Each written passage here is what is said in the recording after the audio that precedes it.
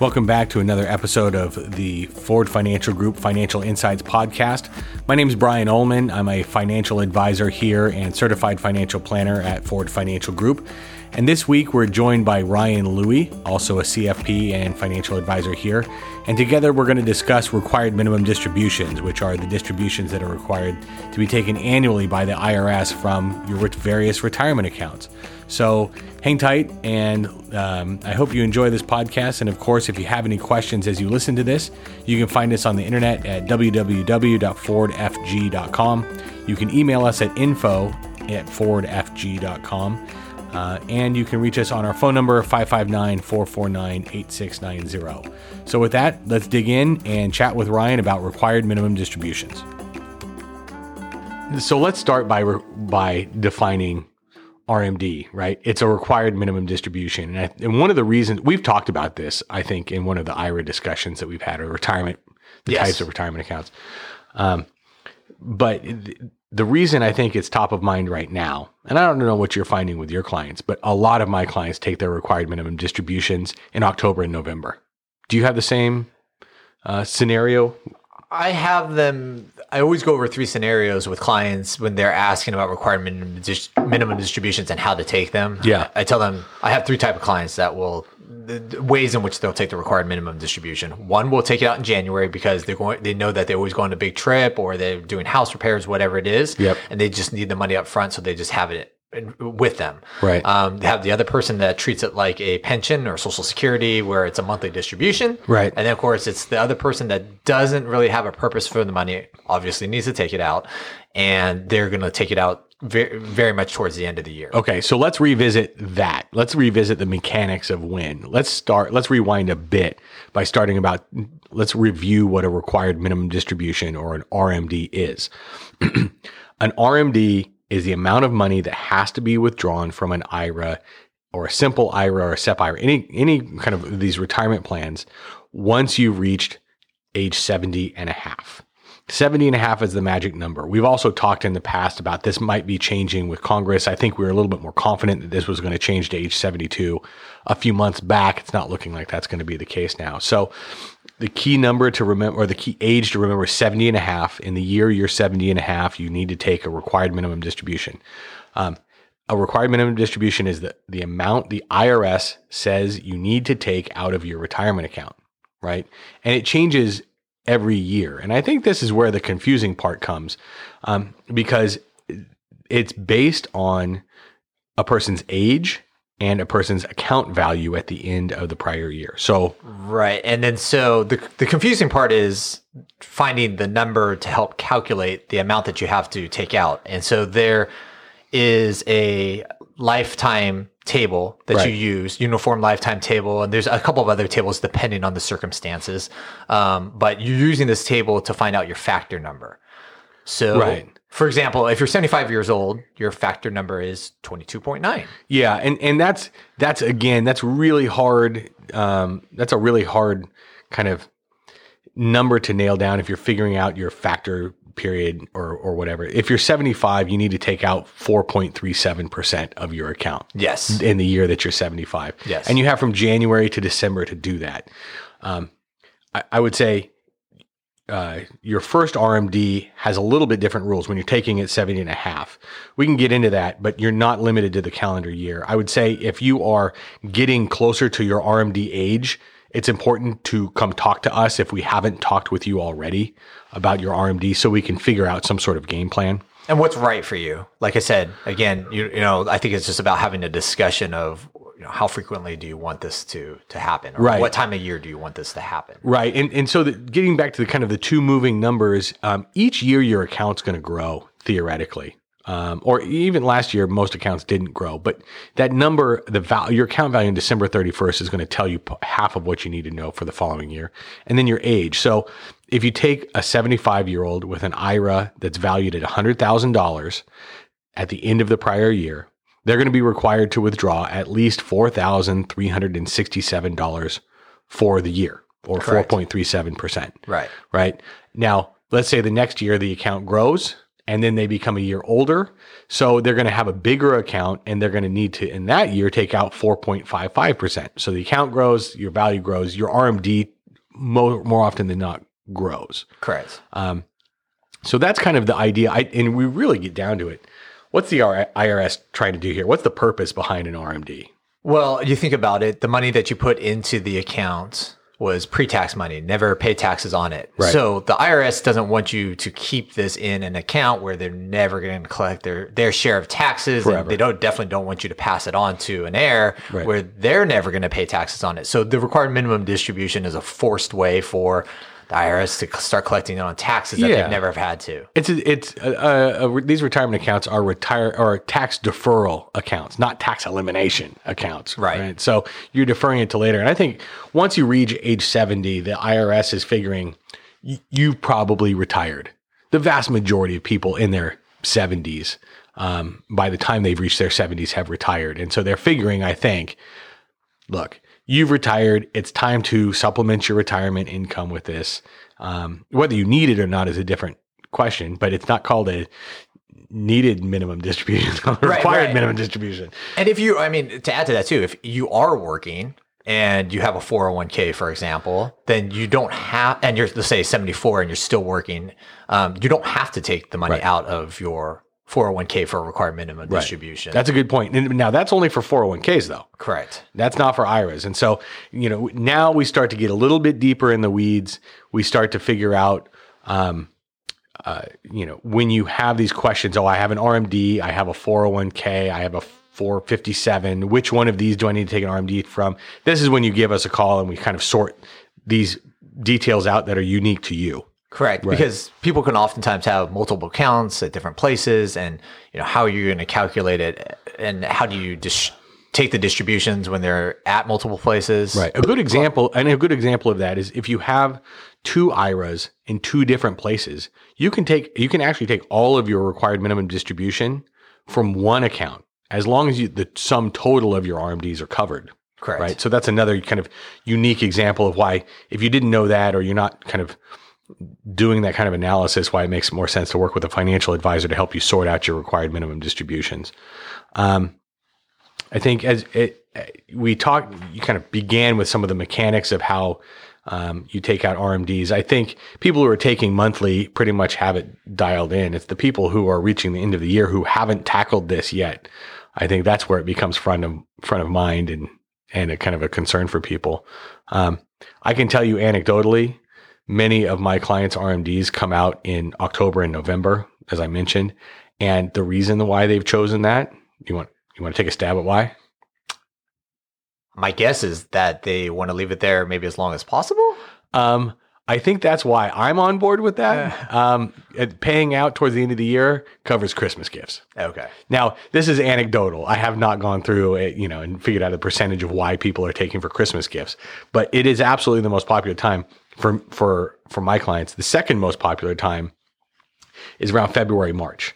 For taxes. There you go. And so I think really and a lot of these, if you have a smaller IRA and you're taking, let's just say $1,000, your RMD is $1,000.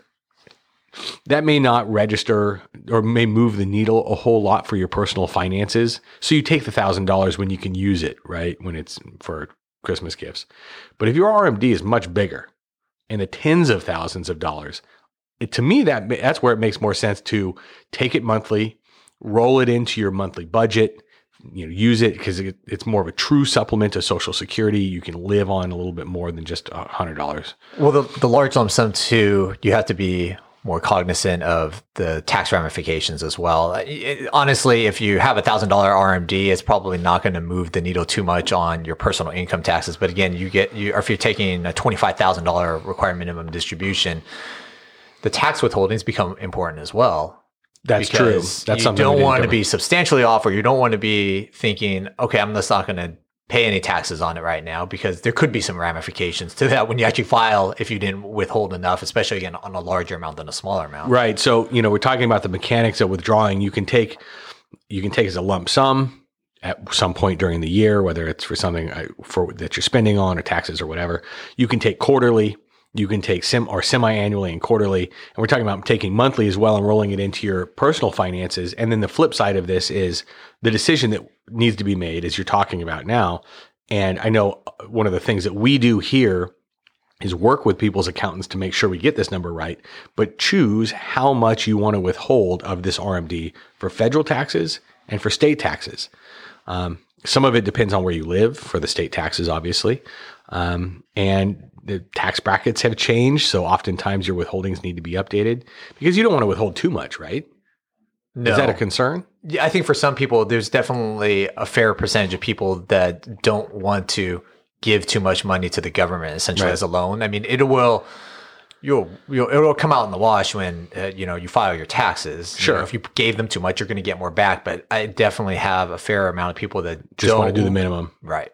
I think where you scrub that confusion out is by rolling your CPA into this process.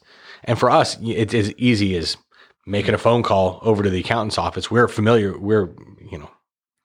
We've worked with most of the accountancies here in town. And so it's a quick call over and say, hey, we're putting together the RMDs for so-and-so. What would you like us withholding for federal and state? And we can make that call for clients and go ahead and put it on the form that we have. And we're off and rolling and we don't need to worry about it all that much. And it could always be changed in the future. Absolutely. It can, if you hit the lottery and you need to increase or reduce, you can do that.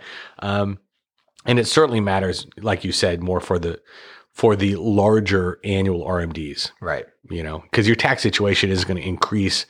You're not going to get bumped to the next tax bracket if you're only taking $1,000 from your RMD, but you sure as heck are going to maybe go up if you're taking $40,000 or something like that.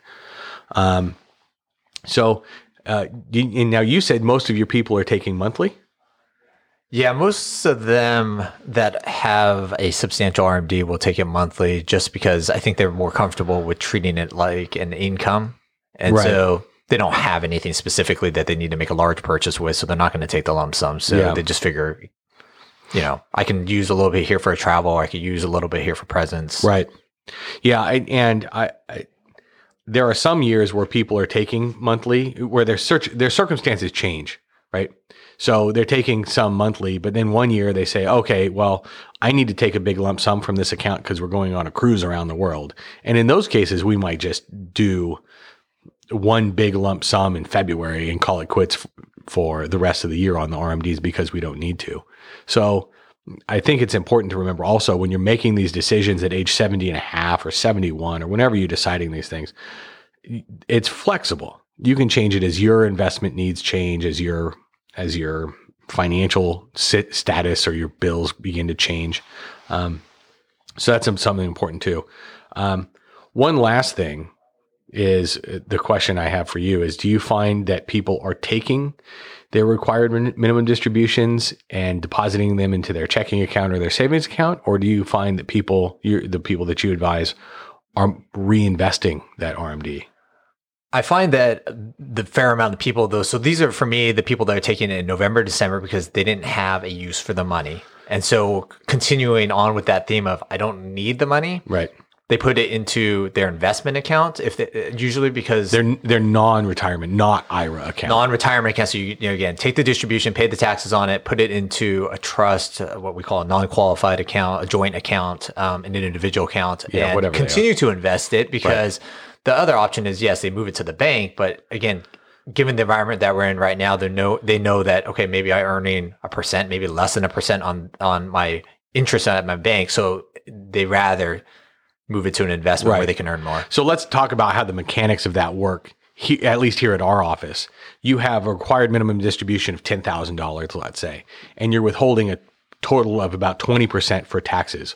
What would happen is the $10,000 comes out of your IRA, $2,000 gets withheld by our firm for taxes, and the remaining $8,000 gets deposited into your second account that you have here, which we then just in turn reinvest.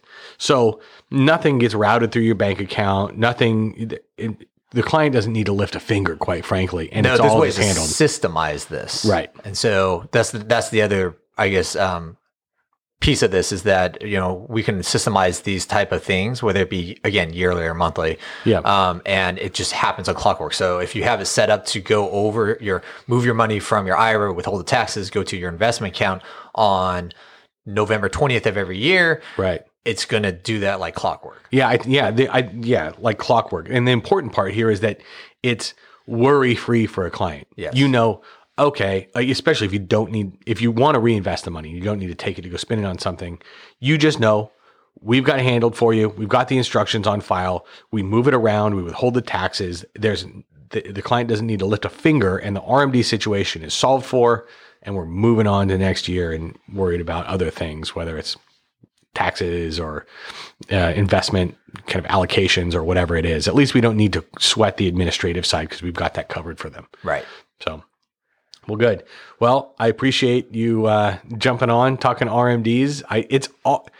It's amazing to me how popular a topic this is, even after it feels like we go over it ad nauseum.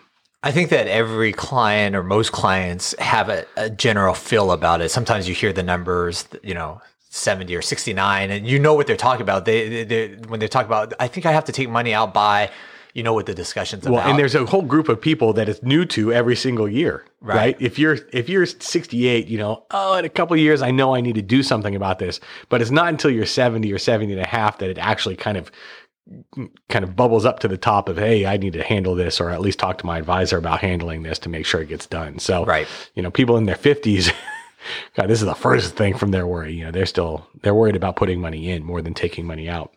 Well, good. I think we'll leave it here, and we'll leave some time for some wrap up and some disclosures. Thanks. So there you have it. Thanks, Ryan Louie, for chiming in and helping us talk about required minimum distributions. If you have any more RMD questions, you can find us at www.fordfg.com. You can also email us at info@fordfg.com if you have RMD questions, or if you'd like to have other questions answered for you by us on this podcast. So we'll leave it there for now. We'll leave it for some disclosures. Thanks again for listening. We'll talk to you next week. The advisors with Ford Financial Group are registered representatives with, and securities are offered through, LPL Financial, member FINRA, and SIPC.